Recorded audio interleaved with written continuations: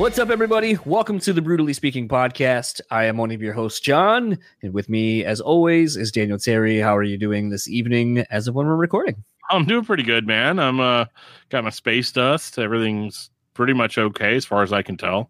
As far as I know, everything in my house isn't about to spontaneously combust, so we should be all right for at least the next 5 minutes. There you go. I think in a household where there's, 4 kids, that's always a high probability of happening at any given point. All I got to say, man, is I got some disgusting kids. So they got home today. I cooked dinner or whatever. So Wednesday nights are always bath nights because for school they are out in nature pretty much all day on Wednesdays. So we give them baths, on Wednesday night. And I swear the water was like a brownish green color. It looked like the sewage in the old Teenage Mutant Ninja Turtles cartoon. All That's what the bath water looked. So they were disgusting. But yeah, that's pretty much been me for the for this evening so far. So let's we can only go up from here. Absolutely. And I think the guest we have on this episode will definitely bring the vibe up. It's Jason Rao. You might know him as the guitar player in Breaking Benjamin, but he's here to talk about the new Love and Death record, which is out February 12th, 2021. So you got quite a while till you get to hear this. But thankfully, we got an advance of the record. And man, it's really fucking good. Yeah, it is. For those that maybe don't remember Love and Death initially, it started off kind of as Head's solo project of sorts when he had left Korn. And I think it actually had a different name at the time and then morphed into Love and Death and then basically has been resurrected now. Almost as a super group of sorts. There's obviously, Brian is singing.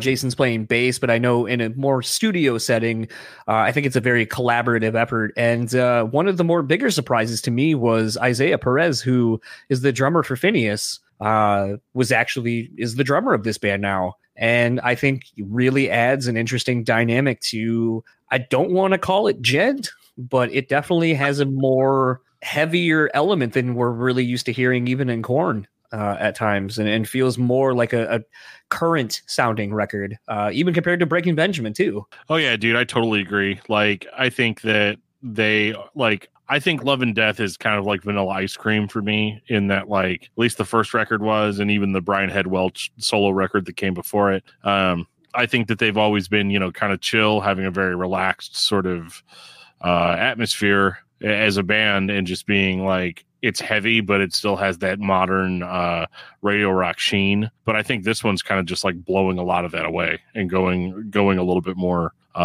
going a bit heavier.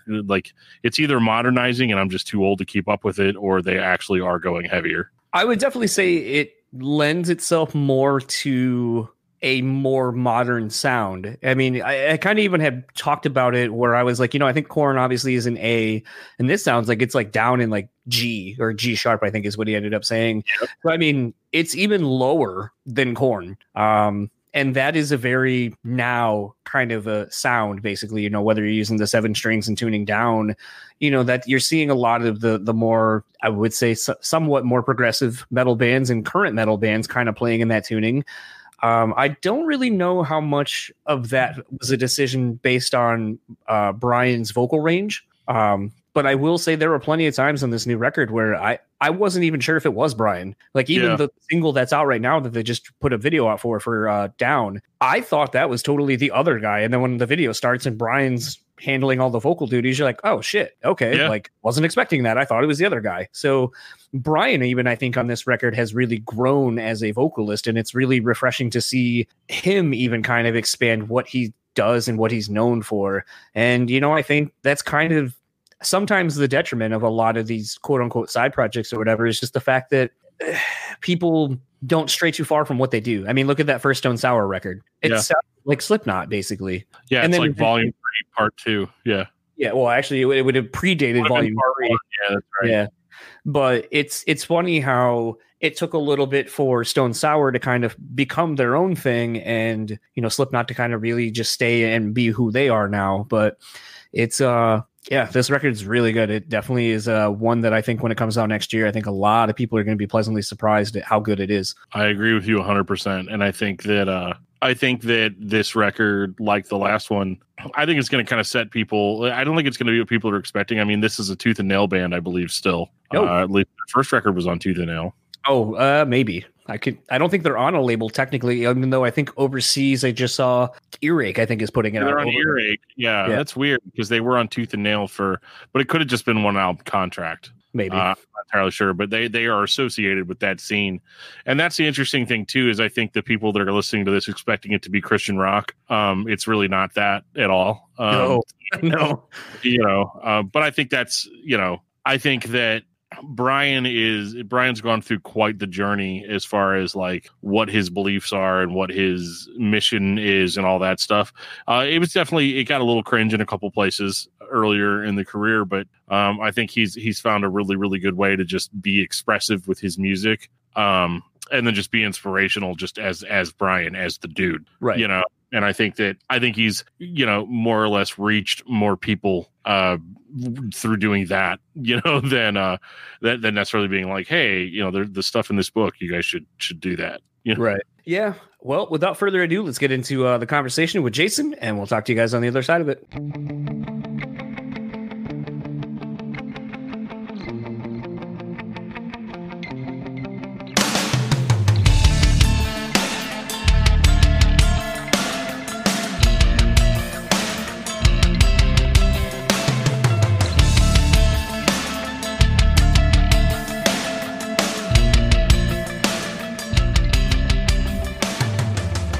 Yeah, that was a cool tour. That was a lot of fun. The second one we've done with them, obviously. But.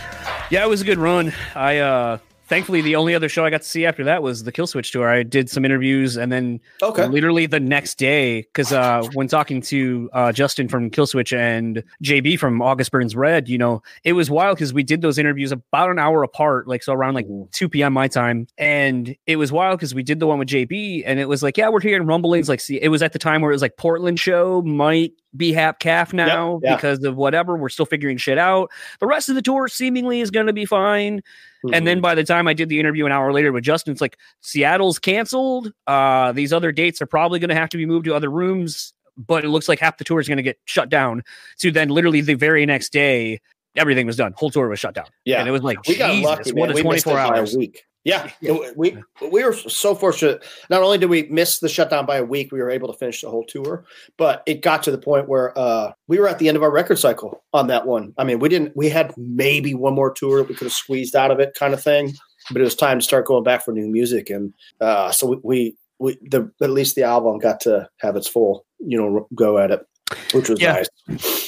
Yeah, it's been kind of funny talking to some people about how stoked they are. The Nothing More camp, Mark's a good friend, and, they're recording right now.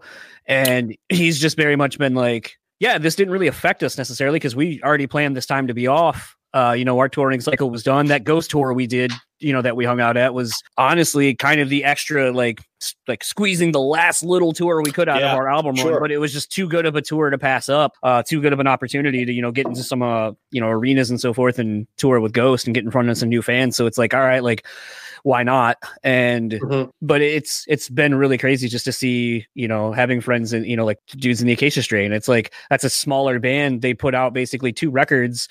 There's some stuff that I've been privy to that they were planning on doing to tour in support of the new release and celebrating an anniversary of a record, and all of that shot to shit. And now it's like, we just had one of the greatest records, charting and all that kind of stuff that we've had in a while. And now we can't do anything. Mm-hmm. And it's like, Absolutely. You just wonder, what will that do to a band of that size that relies so heavily on actually being on the road? That's hard too, because, this summer that we just finished, was going to be, I just think it was already slated to be, as far as ticket sales went, probably one of the highest grossing rock years that we've had in a long time. I mean, there were some huge, My It was a good year.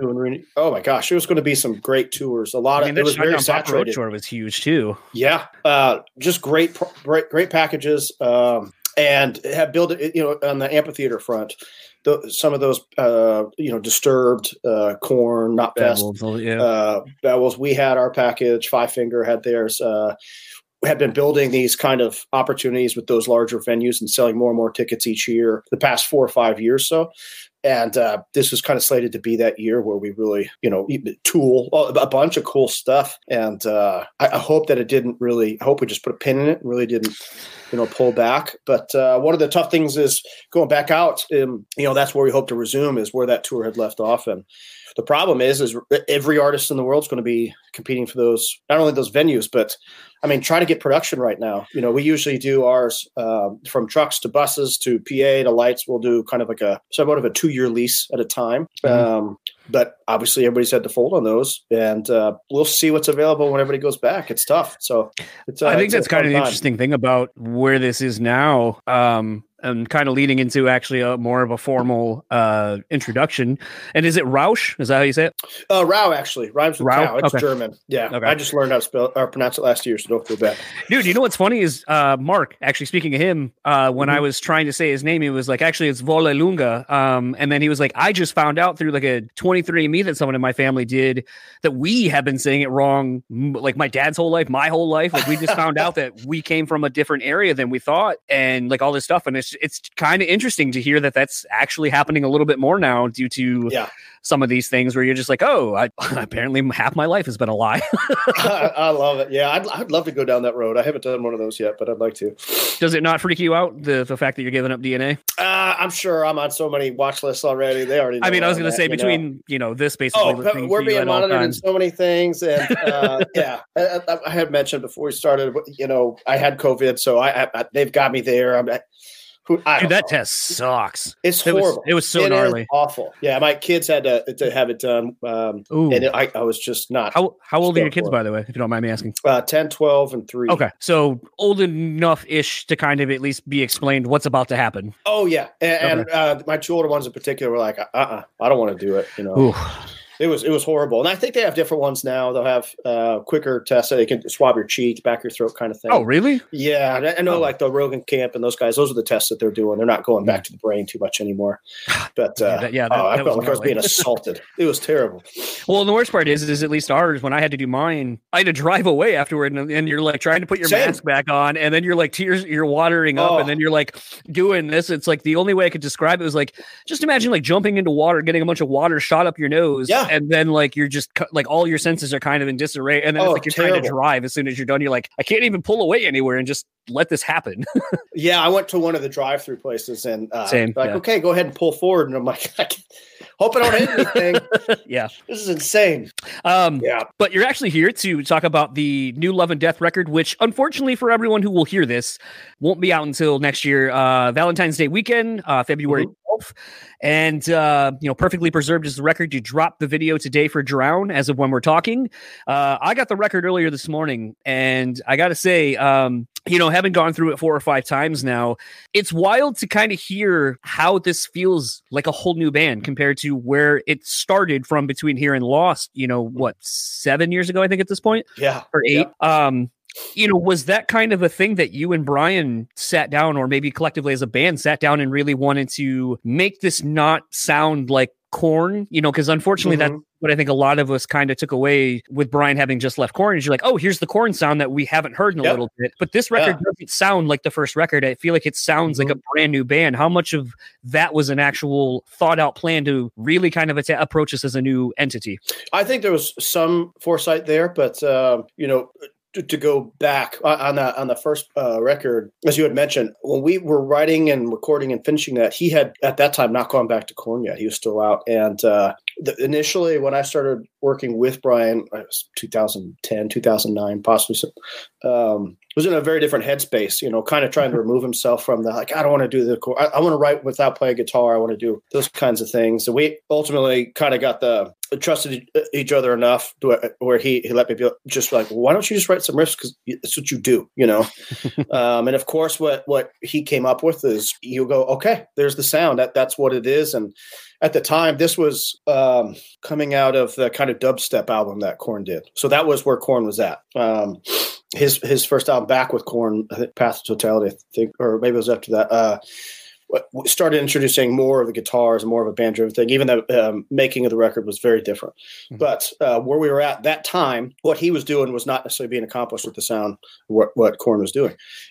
So coming out of that, and then as the record was releasing, that's when he announced he was going back. So, I mean, it was right on top of each other. So going into this one, there was kind of a conscious effort to acknowledge the fact that Korn is still and has pulled away from the electronic elements, relying on it that much anyway. Right. And going back to more riff-based stuff, especially, Ed Monkey, just those dudes feed off each other. It's amazing being in a room with them, watching them just like, okay, wait, play it again. Okay, what if you do that and I'll do this? They just do their thing, and it's a call and response. It's a really cool process to see happen. And so for this, both of us were able to, we've mentioned in the past, take riffs that we couldn't necessarily do with our other bands and use that as an opportunity, use that as kind of some sort of currency to go into this and create not a new sound. We're not trying to reinvent the wheel, because we want to make the fan base, the collective fan bases that we do have, happy. And it's something that they would want to listen to and want to hear. And we're not coming out with this crazy experimental thing, but at the same time, take some risks and try some new things that we wouldn't try in our own band. So I think that was a conscious decision, but it felt pretty organic. I mean, we recorded 20, 25 songs for this one. And most of them, up until finishing, were about 60 to 75% done. These kind of ideas that, like, do we want to keep these? Do we revive them? And then once COVID hit, that's where we really kind of hit the ground running. All right, let's sit down. And the good thing about COVID, not COVID in particular, but this time off, is just the fact that it's kind of this big equalizer, for better or worse. If you're going to release music right now in the rock genre, we rely on getting in front of people. Press is an outlet. Well, thankfully, you guys are essential. But same with radio. That's going to keep moving. But the connections that we have from the live experience just isn't there, and that's what we rely on for a lot of our getting in front of people, letting people know, and promoting from that side of things. So not having that, it's been a good equalizer, because newer bands or bands that aren't as big, unless there's not the same accessibility with like I was mentioning press, but we're all kind of in the same place right now, And so I really hope that can be a takeaway, that the good stuff is going to rise to the top, because I think, unfortunately, there's a lot of stuff out there that gets pressed when things are back to normal, I guess, that maybe shouldn't.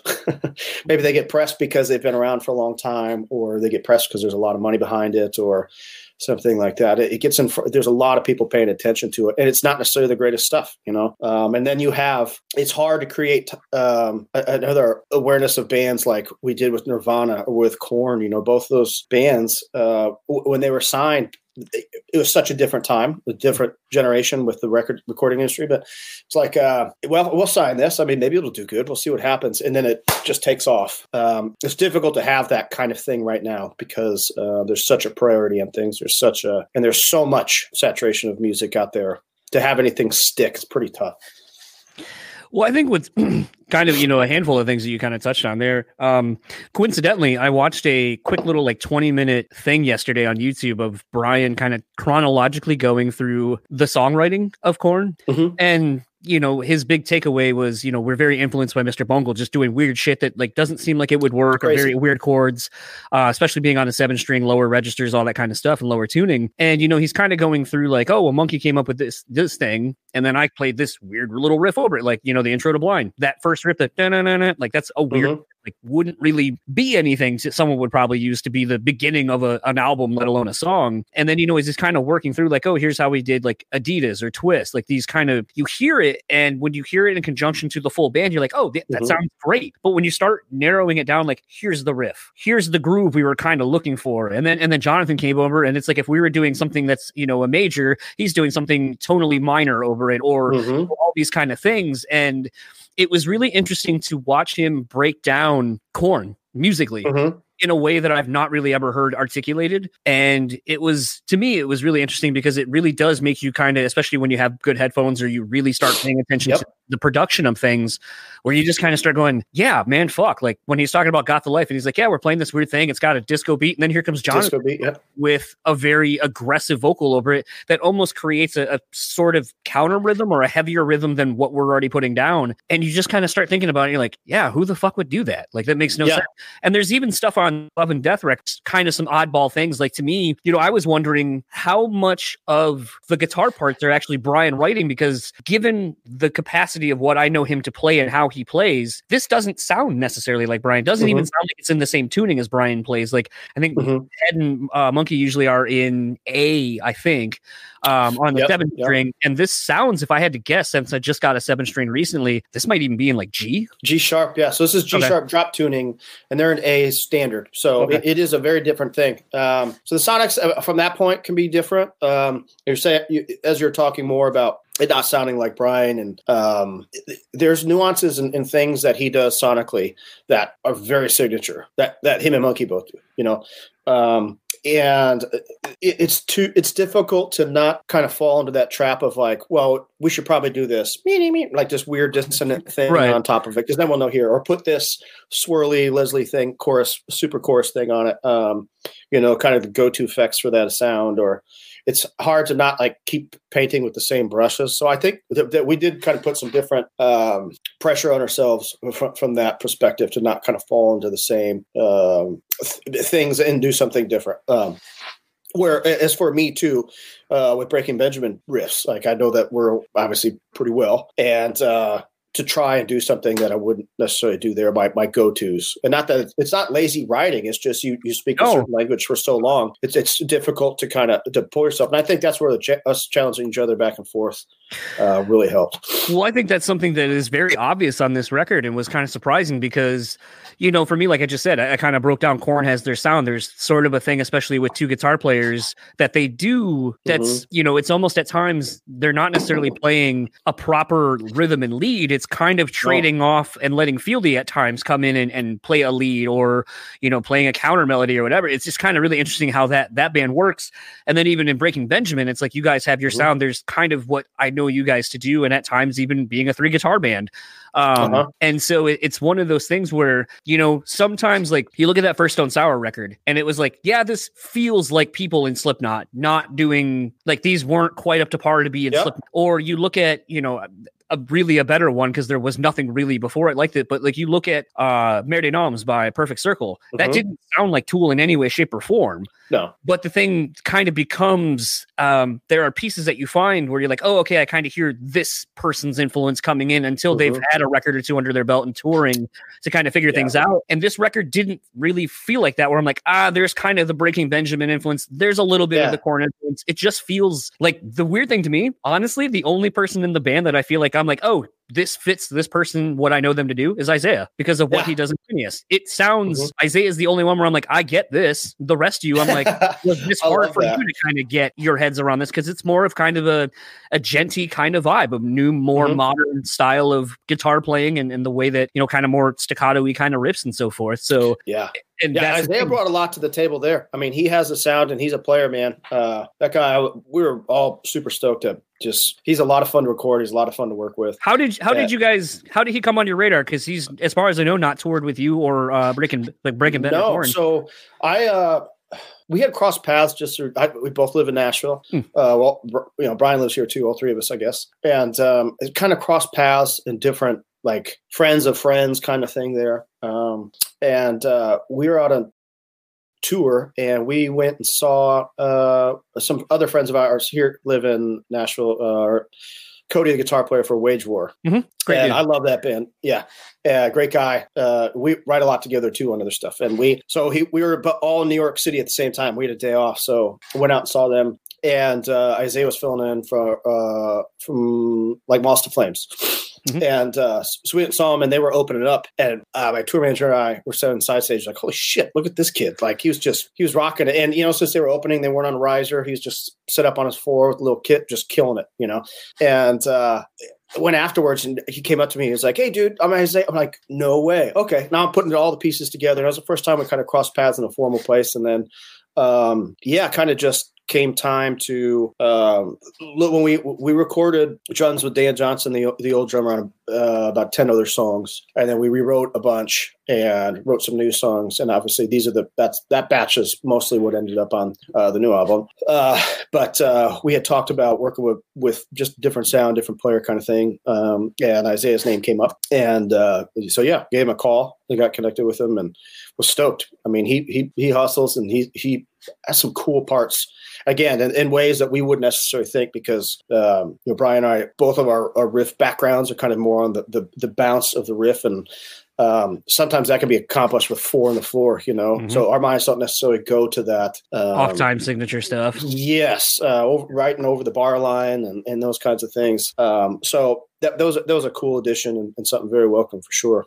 Yeah, it was just one of those that, like, once I saw him starting to post teasers and stuff like that, because I know I had seen him on that like Mods tour. I had interviewed the full Phineas camp when they were on a headline run a while ago. Okay, and so it was like one of those for me, like where I kind of saw him teasing this project, and I'm like, what the fuck is this? And then when he like did the promo photo, I was like, holy shit. And then it was just like, okay, I kind of get, the rest of it, because Brian had, in our chat that we had done, was like, yeah, I kind of want to resurrect Life and Death, or Love and Death. Thinking of probably having Lacey. He keeps calling her Lacey Flyleaf, which was funny. And he was thinking that, obviously someone and he's like, maybe even Ben, I don't know. But, there's a handful of people, but Isaiah was never in that. In that conversation. So it was just like, when it came about, it's like, I don't know how. I'm sure there's a cool story there, but it's just not what I would expect for in the realm of who you guys know as drummers. It's like, you could, potentially have gone to someone like a Roy Mayorga, who does a great job of playing all different kinds of styles. Yeah, or he's a beast. Or, a handful of other people. And that wouldn't have been shocking either. Oh, no, absolutely. And that would have been a great fit, I think. I mean, he's a great guy. Roy's a great guy. But Isaiah brought something, again, his background is much more technical and much more... it's completely laid back and groove oriented. Yeah. So it worked. I think it was a cool piece of the puzzle to pull in together. Obviously, we're fans of heavier music in general. So I'm always listening to that stuff and always absorbing as much as I can from just sometimes the stuff like whether it be Periphery or whatever, or these polyrhythms and things. Sometimes I can get over my head. I was in music. The like half a semester I spent in college was like a jazz studies major, and so like familiar with it. And I can read music, everything, but it gets over my head. And I'm such a song guy that I find myself, I can't go too far down that lane. But and I feel like there is kind of a theme sometimes. The New Architects album is a great example. Like, those dudes are masters at what they do, and they've found themselves kind of pulling back essentially from that and just crushing it. And now they're in a position where they're showing everybody else. Like, I think that album's going to be really big. I know a lot of people that worked on that album, and they speak pretty highly about it. I think there's going to be that thing's going to make some waves for sure. I think the thing that's interesting about kind of heavy music as a whole right now is, unfortunately, you look at, and I was actually listening to a podcast I just found randomly. It was suggested because now that Apple or iTunes or whatever the fuck you want to call it has basically revamped its interface. So instead of, podcasts just being straight up like whatever I'm listening to, now when I'm listening to something, instead of just the shows or whatever, it'll give me the episodes that have dropped in chronological order. If I want to go to that show, I got to kind of click on it and go. But then now it's popping up new shows that, because you've been listening to this, here's an episode of this other podcast you may like, not just straight up here's a podcast you may like. Here's an episode. So I was listening to one from, I think the dude's from, could be wrong, I think he said MXPX, but basically it's Dave McCoskey's, or I don't know, something like that. Didn't really see what the guy's name is, but he breaks down a song. So like the episode I listened to is with AJ and Jeremy from Lit, talking about writing My Own Worst Enemy. And like they're talking about like, oh, it's weird, like there's no pre-chorus, there's no bridge, there's no, like, you don't really like, he's breaking it all down. And as he's kind of saying this, I'm like, holy shit, you're fucking right. There is no, like, it's such an untraditional song structure, and I never really thought about it. And as you're kind of listening to things like that, and it's those are kind of the things I like listening to and learning about, because I listen to a lot of music and start noticing nuance and production things and so forth. Yeah. But in that, something that, I was thinking of today actually is, they talked about like, oh, back when that song became big, it was a lot of down tune riffs, and I'm not really into that. I'm more of the standard, guitar tuning, write some riffs, da-da-da-da-da. And I kind of was thinking about how that's sort of the mentality of, back in the, the quote unquote nu metal days, is everyone was like, oh, it's just dumbed down riffing. Like, it's not that hard. that, or the other. And I feel like at least now heavier music is kind of being tagged as being actually proficient. You look at a band like Periphery, or you look at a band like Meshuggah and stuff like that, and you no longer can just say, well, that's just noise. It's like, okay, you play the fucking kick drum patterns. Good luck. Look at what Lamb of God was doing and stuff like that. It's like, Chris Adler was the stuff he was doing with, the splashes and stuff. He wasn't using he wasn't using the kit in a traditional way anymore. Instead of where someone maybe kind of doing a beat where it's kick, snare, hi-hat. Now he's doing it on mostly cymbals and toms and barely using the snare. And the snare might actually be replacing a kick pattern that most people would be doing. And when you kind of start doing that, it's almost like, metal was never dumbed down or anything like that. Like, even if you go back to the 80s stuff, it's like, it became so over the top because people were so fucking good at their instruments that it became a joke. And it's like, now you're kind of, a lot of people are joking about djent, but it's like, it might be just zeros and ones, like a binary code, but it's like, there is a lot of technical aspects to even doing that, of having to stay in a time and making sure the time structure stays and works and works against the counter time and all this kind of stuff. And it's like, you can no longer say heavy music is dumbed down. Absolutely. Yeah, absolutely. And I love how music evolves. You look at it like In the Air Tonight, there's not a single cymbal in the whole song. No.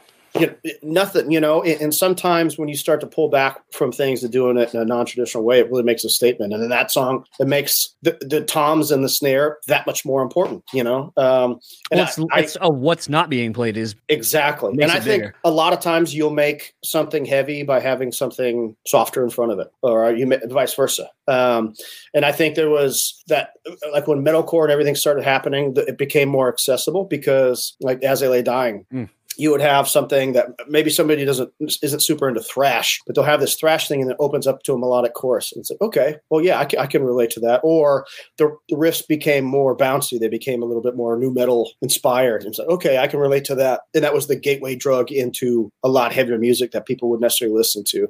And then, like a lot of the bands that I looked up to with their sounds and just their out of the box, Norma Jean back in the day, Dillinger, just some of these bands that were doing some different stuff that commercially wasn't as accessible to a lot of people. Like, everybody has the palate for that kind of thing. But Korn is the same with Mr. Bungle, right? I mean, you had Faith No More, the song Epic, which is amazing, come out, but from the same mouth and the same brain comes Mr. Bungle, and you listen to some of that shit, people are like, I mean, look at California. I don't know, man. That record is fucking insane. Like, you got like lounge tracks.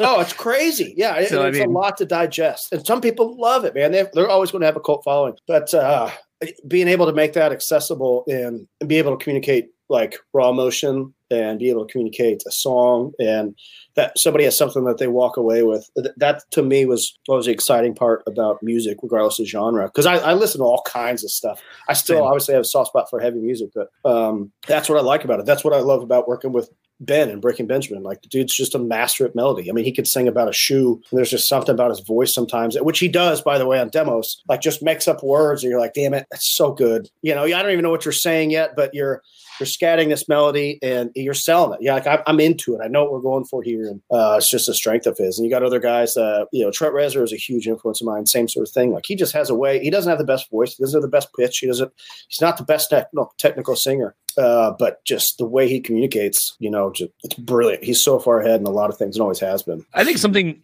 and I might cut this out just because I don't want to ruin the surprise, I guess, because it seems like you guys have been trying to keep it under wraps. If your pre-orders went live in the last couple of days, then in theory, Apple Music would have let me look it up. Ruined your surprise because it would be shown, but you'd not be able to be heard. Yes, I know exactly what you're saying. Okay, so I can talk about this. I'm not going to feel bad. Yeah, because you have talked about the cover. People who Macy's on it, so I'm not really ruining anything at this point, unless you want me to cut it out. But nope, you're good. Your cover of "Let Me Love You," which is a DJ Snake Justin Bieber collab. Yeah. How did you land on that song? Because as someone who, like, I'm unabashedly into a lot of pop and hip hop and stuff like that. And so to me, I love a good cover. And last night, my co-host and I were talking about random covers because that Mopop thing of Alice in Chains just dropped, where basically everyone was doing Alice in Chains covers. And, I was like, oh, it was crazy. I think Fishbone had my favorite cover, and it was the most surprising one because that's not what I would have expected from them. Sure. Yeah, I just watched that last night as well. So to me, it's one of those where, I love a good cover that presumably you wouldn't expect from who you're hearing it from.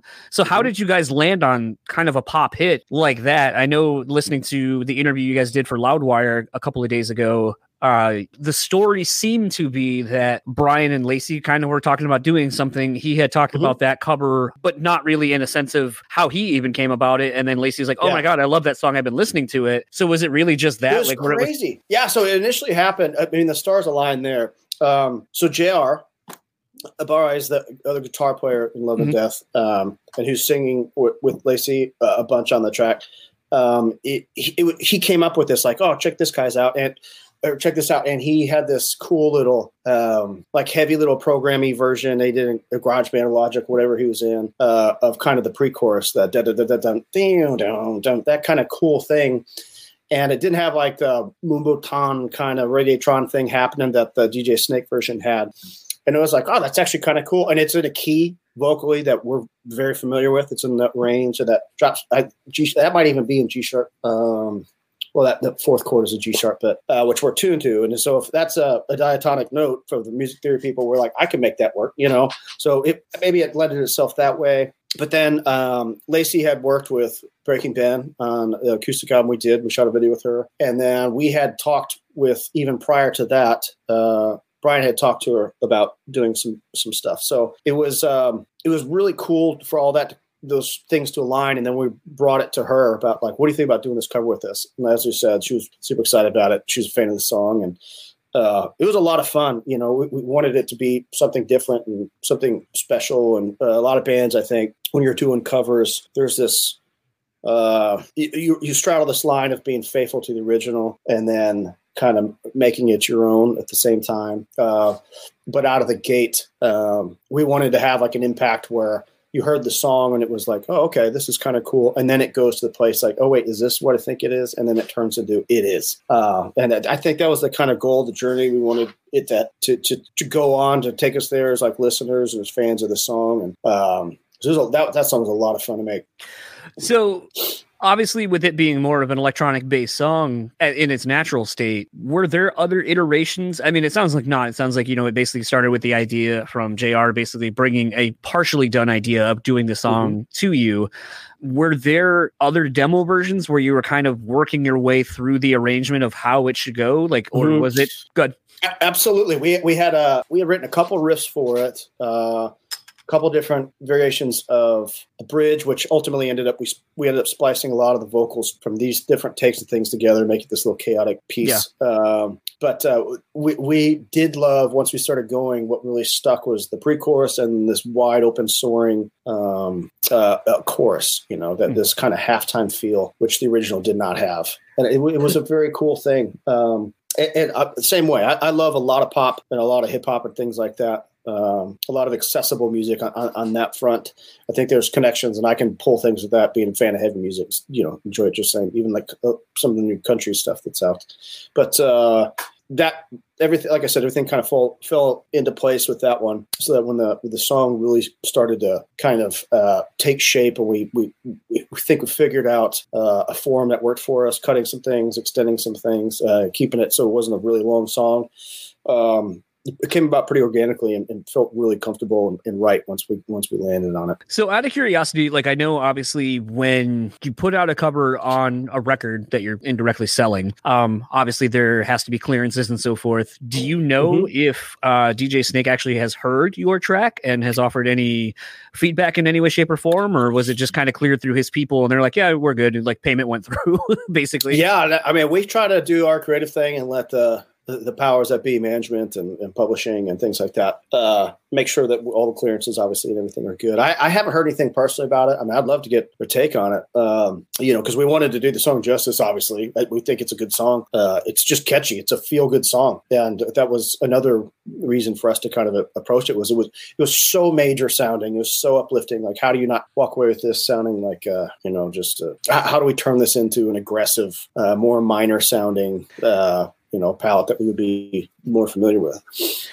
Well, I think on top of that, I think even lyrically, it kind of fits the overall kind of narrative of the record too. At time. Like where it's like, I mean, with what you did to it, it kind of now becomes sort of a melancholy type vibe to it. Whereas before it was sort of almost like kind of like a longing, like a, kind of, it's kind of weird when you start breaking down songs due to difference in tempo and sonics and so forth, where you're like, well, now instead of it feeling like an optimistic and hopeful thing, now you're kind of like, oh, it's kind of, well, I don't know. I hope this is what, I want this to happen. I'm trying to manifest these good things, but I'm just kind of not in a really good spot right now. Like it's interesting how a message can change just based on simply changing the arrangement or whatever of it. So it was kind of interesting how you did that song. Yeah. I think the Used are kings of that. I think Deftones are great at that. I mean, you look at some of his lyrics, like this is a cheesy love song, but it is rad as hell, Well, I mean, they're the kings too of cover songs too. Like, I mean, that was actually something I was going to ask is, was there anything else in contention for a cover song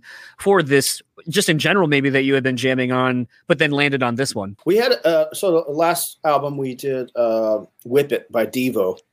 And Brian and I both in particular, we really like the new wave stuff, coming out of that era, and a lot of the programming and obviously the Joy Division and the things that those, as that started shaping music in that realm, and then working into Nine Inch Nails and things. So even though we're not as electronic based, we do have a lot of, back to Peter Gabriel and stuff like that, a lot of influence there. So I think that was kind of the cool elements with it being more electronic. And it is such a song on such an electronic format that so many people are listening to. I'll go out to bars and stuff here in Nashville, and, I'm a little older, but, some of the kids, especially mid-20s, early 20s, I mean, like electronic music is everything. Like these massive festivals and things, and this following and this attraction to it, like they'll completely overlook the song sometimes because of the energy they're getting from the track that they're listening to. And I think that's kind of cool. I think there's something cool about it. Whether I get their same response or not, that might be a different conversation, but I get it. I know exactly what they're doing. And so to be able to take a song with that electronic of a background, but that at the core of it is a good song. Right. Most of the stuff I work on, and something I learned from Ben Burnley, was just, if I can't sit down and play that song with an acoustic, with no riffs, no parts, nothing, if I have a drop C guitar and I'm riffing on an open string, to me, that's C minor. If I can't strum a C minor and then get to my verse and sing it and play the chorus, then I probably don't have a song. Right. And so to be able to take that skeleton from something and then add all the bells and whistles of what we would do, riffs and dissonance and bends and that kind of stuff, that I love that kind of thing. It's funny. One of my favorite YouTube videos that my wife and I, and we subsequently always inevitably get drunk and share with other people, is that Dave Grohl writing the hits. Yep. Oh my God. Gotta treat it like a bumper sticker. Life's a bitch. Keep on trucking. And then he's like, and then like the thing that was always the big takeaway from that, where if no one has ever seen that video, they're always like, holy shit, that's so right. Is he's like, who writes the fucking hits? Aerosmith. And you know how they do it? Chorus. Don't bore us, get to the chorus. Love in an elevator. How's the song start? Love in an elevator. Boom, right away. And then you're just like, Jesus Christ, they really do just start every fucking song with the chorus, like ragdoll, and you're like, fuck. And it was like one of those things, like it was so stupidly simple, but then as you think about it, you're like, oh my God, like some of the, like all my like classic rock songs kind of do that. Like, that's fucking wild. But like, it was kind of funny because like last night, I watched that Shawn Mendes documentary that's on Netflix, hoping that it would be a little bit more than it was. I haven't checked it out yet. I was going to, but it's very surface level, and honestly, the last, I'd say 30-ish minutes and sort of how the documentary starts is sort of how it ends. But I wanted to see more of that. Where basically I'm having vocal problems and I'm in Brazil and I have to cancel this tour or this date and things like that. Like I wanted to kind of see more of that and get more, because it showed more of him as a person. Yeah. Instead of just like, oh, here's me playing in this arena and it's fun and it's kind of it's like fluff. It's like 90% fluff and like 10% cool shit that I wish they would have expanded upon more. Like there's a scene where he's literally going to pick up his sister and some dude's like next to him, like snapping a photo while they're at a light. And he's like, oh, my daughter's a big fan. Can you say hi? And da-da-da-da. And when they started going, I really expected him to be like, God, it's really hard to be on all the time for people. Like I expected that to be where it starts going. Yeah. It wasn't. It was just all of a sudden him picking up his sister and talking about whatever, and you're like, all right. I mean, I guess maybe that's surprising. That's what I would expect too. That's what because I think he's far enough into his career where he's starting to get taken a little bit more seriously outside of some of the typical demographic. He just did that song with Bieber. That's a huge thing. I mean, Bieber's there. Yeah. So it was a thing where I wanted a little bit more. And then subsequently, right after I got done with that, I watched the Justin Timberlake and the Tennessee Kids concert. Mm-hmm. And, it was so weird because, like, I kind of at times when I was watching the Shawn Mendes thing, I was like, I see pieces of sort of like how you could be Justin, like where it's like you got this band and you play and there's a lot of interplay with them, but you're just not there yet. Like you're either too young as an artist or too young as a person to kind of really figure out how to work that and work the show around it. Whereas like Justin obviously is just on a whole nother level. And it's like at one point, they're on a stage, the stage is coming out into the arena, like out to where front of house is. And, there's an acoustic, and then he pulls out this acoustic, and the band and him kind of cut into this cover of one of my favorite songs, Human Nature by Michael Jackson. Mm-hmm. Fucking phenomenal cover. Then he starts kind of finger picking this song, and I'm like, oh shit, he's getting ready to play What Goes Around Comes Around. I mean, I recognize the melody. And then, like I said, I was like, oh man, this is like one of my favorite Justin songs, but like, it's really cool to hear this version of it. Mm-hmm. And my wife's like, how did you know what it is? It's like, the melody's still there. Like, just because it's not like, just because you're not hearing it on key, like like he's finger picking it. It's still the same notes. Mm-hmm. It's still the same melody. But like now, instead of it being kind of a mid-tempo-y slow burn kind of song, now it's like a really slow, sexy, chill, acoustic kind of thing. And to me, like, as a fan of music, I love seeing shit like that. Like, it always makes me laugh. Like when you go see bands and you guys maybe will change a song. Like, we'll just say like, we'll say Diary of Jane, for example. Mm-hmm. So maybe that song starts off, it's like, gun, gun, like, and it's like got that, so like, like, in you guys might tease that out a lot longer. Like maybe it's the drum kind of holding that beat for a second, and then maybe the bass will kind of come in and start it, and then you'll hear the delayed guitar part, but you're not playing the whole thing. You're just playing like the first couple of notes. Sure. And it's like it seemingly takes people until you hear the way the song actually normally starts, where everyone's like, oh, I know this. And you're like, how the fuck did you not know this? Yeah, that is a thing. From our perspective, it was like the musician side of things, of being creative. You want to have the liberty to kind of push and pull what you're doing and keep things interesting. And if somebody comes and sees you, you're not regurgitating the same material over and over again. Well, it's building a show too, an actual show from start to finish. Mm-hmm. Absolutely, yeah. And at the same time, it's no different than writing. Trying to recreate the wheel, if you're writing, is a pretty uphill battle. I always feel like you're trying to write something that everybody can relate to and has heard a million times but never heard before. Like you want them to walk away with this familiarity, and the only difference is like, wow, I wouldn't have said it like that, but I know exactly what you mean. Right. We're all touching on the same continuum here. We're all going in the same linear progression as just a society and a generation as we are, whatever. But you can go back to any period in history, even back to classical, you can find moments of identifying with emotion. Even before, classical music, was a huge influence for me. And you had everything, Mozart, Beethoven, a lot of major keys and this and that. And then Paganini and Rachmaninoff were these Russian composers that came in and started doing minor keys. And they were accusing them of being like devil worshippers and witchcraft and things, because they were doing these dark minor dissonant keys. And it was obviously communicating something there. There was no words, there was no language involved. There was no instrumentation difference. There was no tempo changes. It was just the note choices that they used. And so I think that does continue throughout music history. And that's where we're there. So we want to keep plugged into that. And again, with this new album, I think that was something we wanted to strive to do, is communicate differently, but do the same thing we would do with Breaking Pen and with Korn, but just do it in a different language, but have that fan base, the rock fan base that we try to appeal to so much, be able to go, oh, that's cool, I haven't heard it that way, but I totally get this sounds familiar. I know what it is. It's comfortable for people to listen to. Kind of as we're wrapping up, you obviously announced the live stream you guys are going to be doing. Mm-hmm. We kind of touched on earlier, everyone will be vying for the same touring space, basically, when touring is allowed to happen. What is the goal for this band? Because obviously, as we kind of were saying before, Breaking Ben basically is kind of in the beginning, I would assume, or you already are in the stages of pre-pro for the new record. Yep. Korn, in theory, probably in the same boat. So that's what, Love and Death, that's where this would come into play anyway. Yep.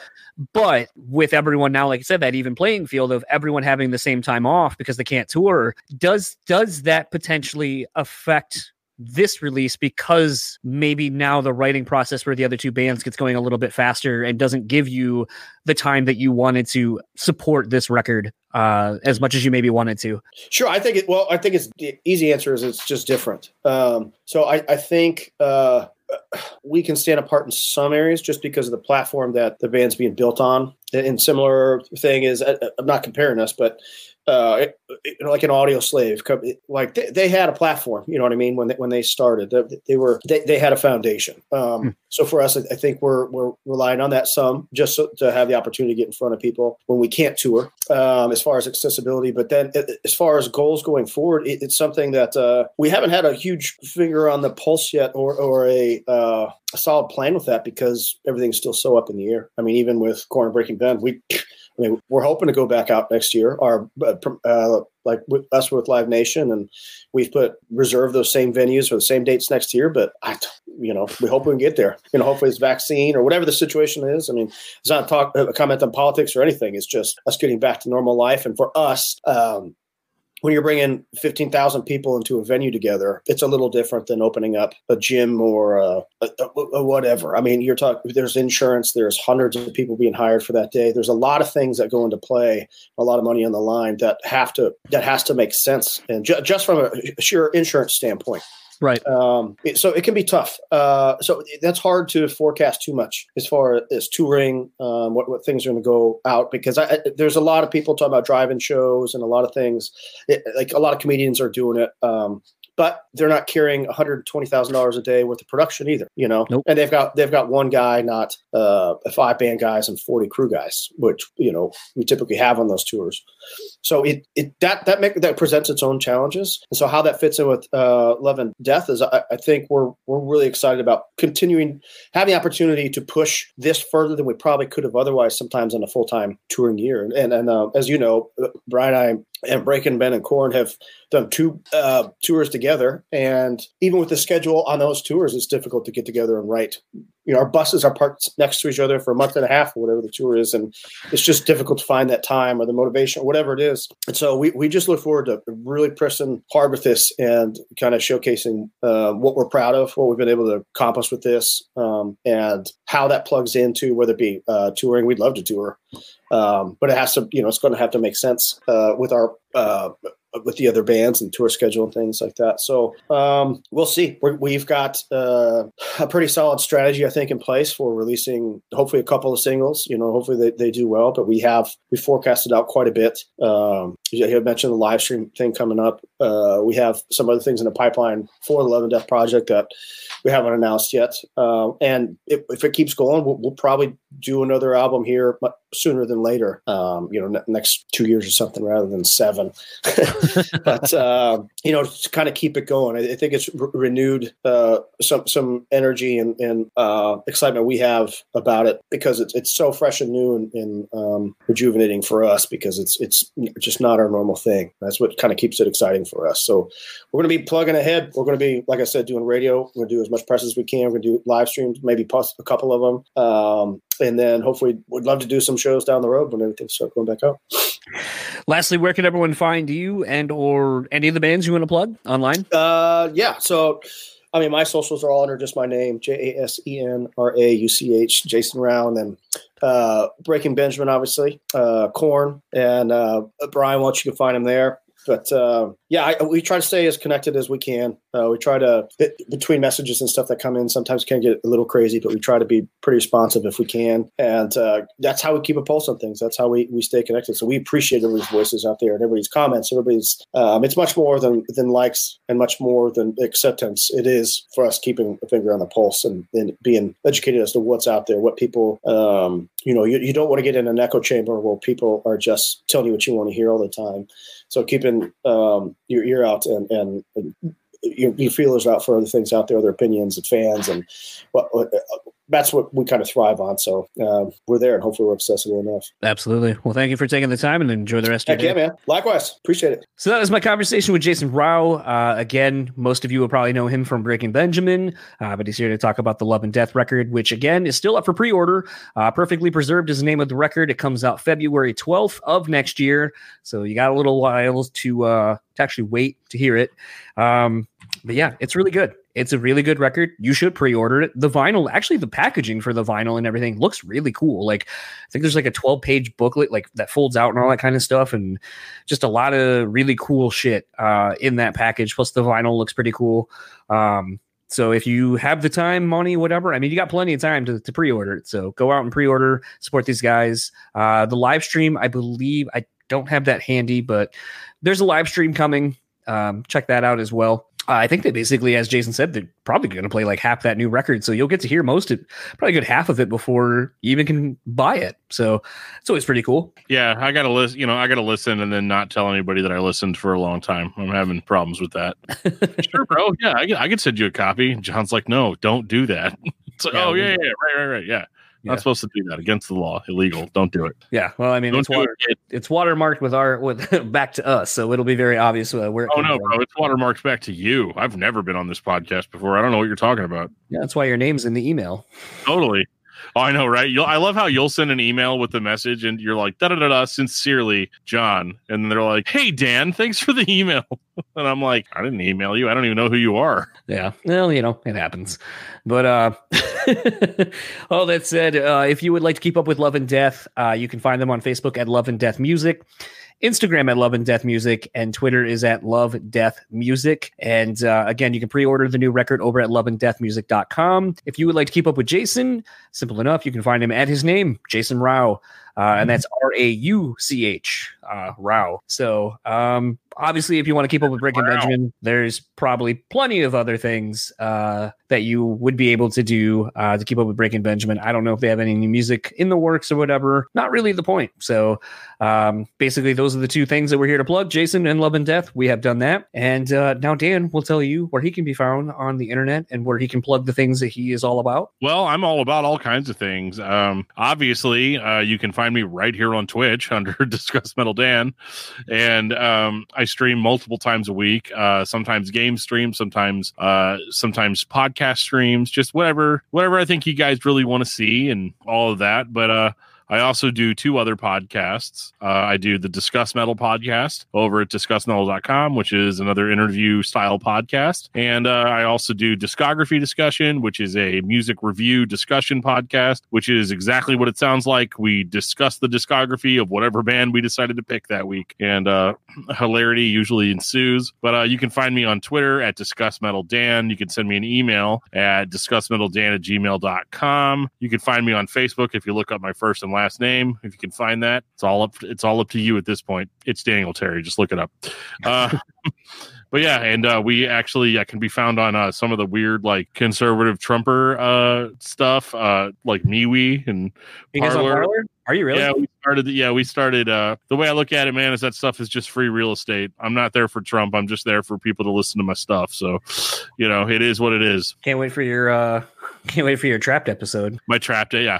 It's like, oh yeah, here we go. And for all things this podcast, simple enough, head on over to brewspeakpod.com. That is our landing page for everything you would possibly want to know about the podcast.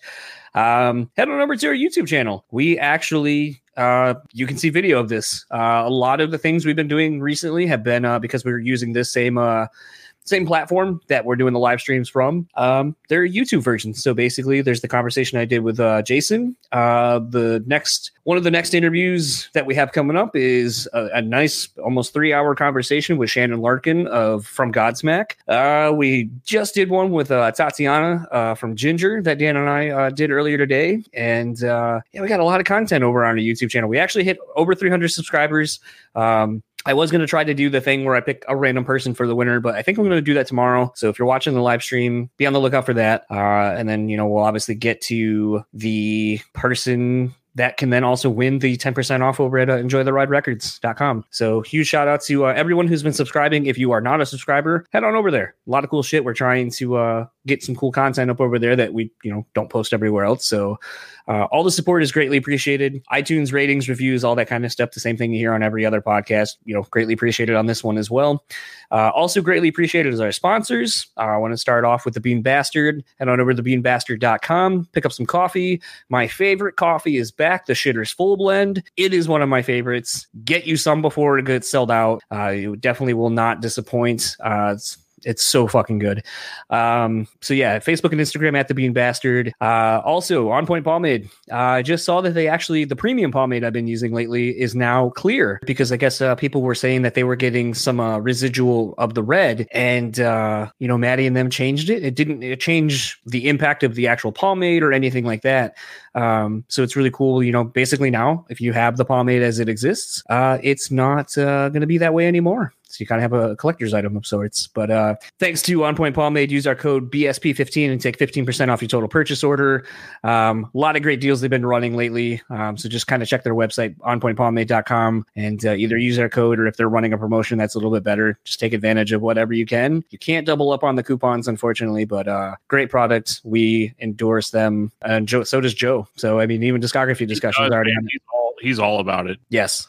Every time I go over there, which honestly hasn't been recently, he's like, dude, you need to get some of this pomade. I'm like, I probably could. I just have to ask for it, but I haven't, because you guys can see I'm not really on point at all. Not like John is. No, I put a beanie on today because my hair's past that phase where I'd have to use so much hairspray to keep it up. Right. But soon, I'm going to get my hair cut soon, and I'll be back to using it. But On Point Pomade, thank you for sponsoring us. And last but not least, Rockabilia.com. Dan actually just got a package from them. Is he actually wearing a hoodie today? There he is. I got this sweet, sweet, sweet death hoodie from Rockabilia, and I was telling John it's super comfy. It fit exactly how it was supposed to fit. Which is really nice. Not to say that I couldn't afford to lose a couple of pounds after this Christmas season is over, but it fit really, really well. It's super high quality. It goes through the washing machine great, and I was really impressed with it. I really, really, really, really loved. I don't know. I just really loved how deluxe this hoodie was, and I can't really show you right now, but there was the back printing was really, really, really nice. And almost I don't want to say it was foil print, but it almost mimics foil print, and it just looks really, really, really good.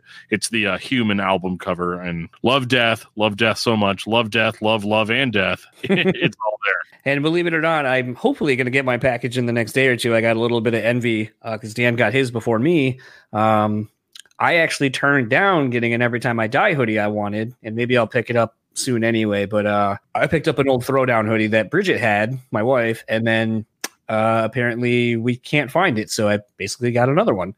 But if you aren't familiar with Throwdown, go check them out. Go check out rockabilia.com. Use our code BREW15, takes 15% off your total purchase order. The store has over 500,000 items in their online store, and they're all officially licensed through the band, so you never have to worry about the integrity of the product. As you heard Dan say, it speaks for itself when you get it. And I definitely am very much looking forward to getting my hoodie, and actually, once again, just like every other sponsor we have on the show, utilizing and actually owning something and using the products that we have endorsed us and sponsor us. So huge thanks to the Bean Bastard, On Point Pomade, and Rockabilia.com. They are definitely helping us do a lot of cool things that we will announce soonish that we're working on currently. But for the Brutally Speaking podcast, I am John. I am Dan. We'll talk to you all next time. Yeah, we will.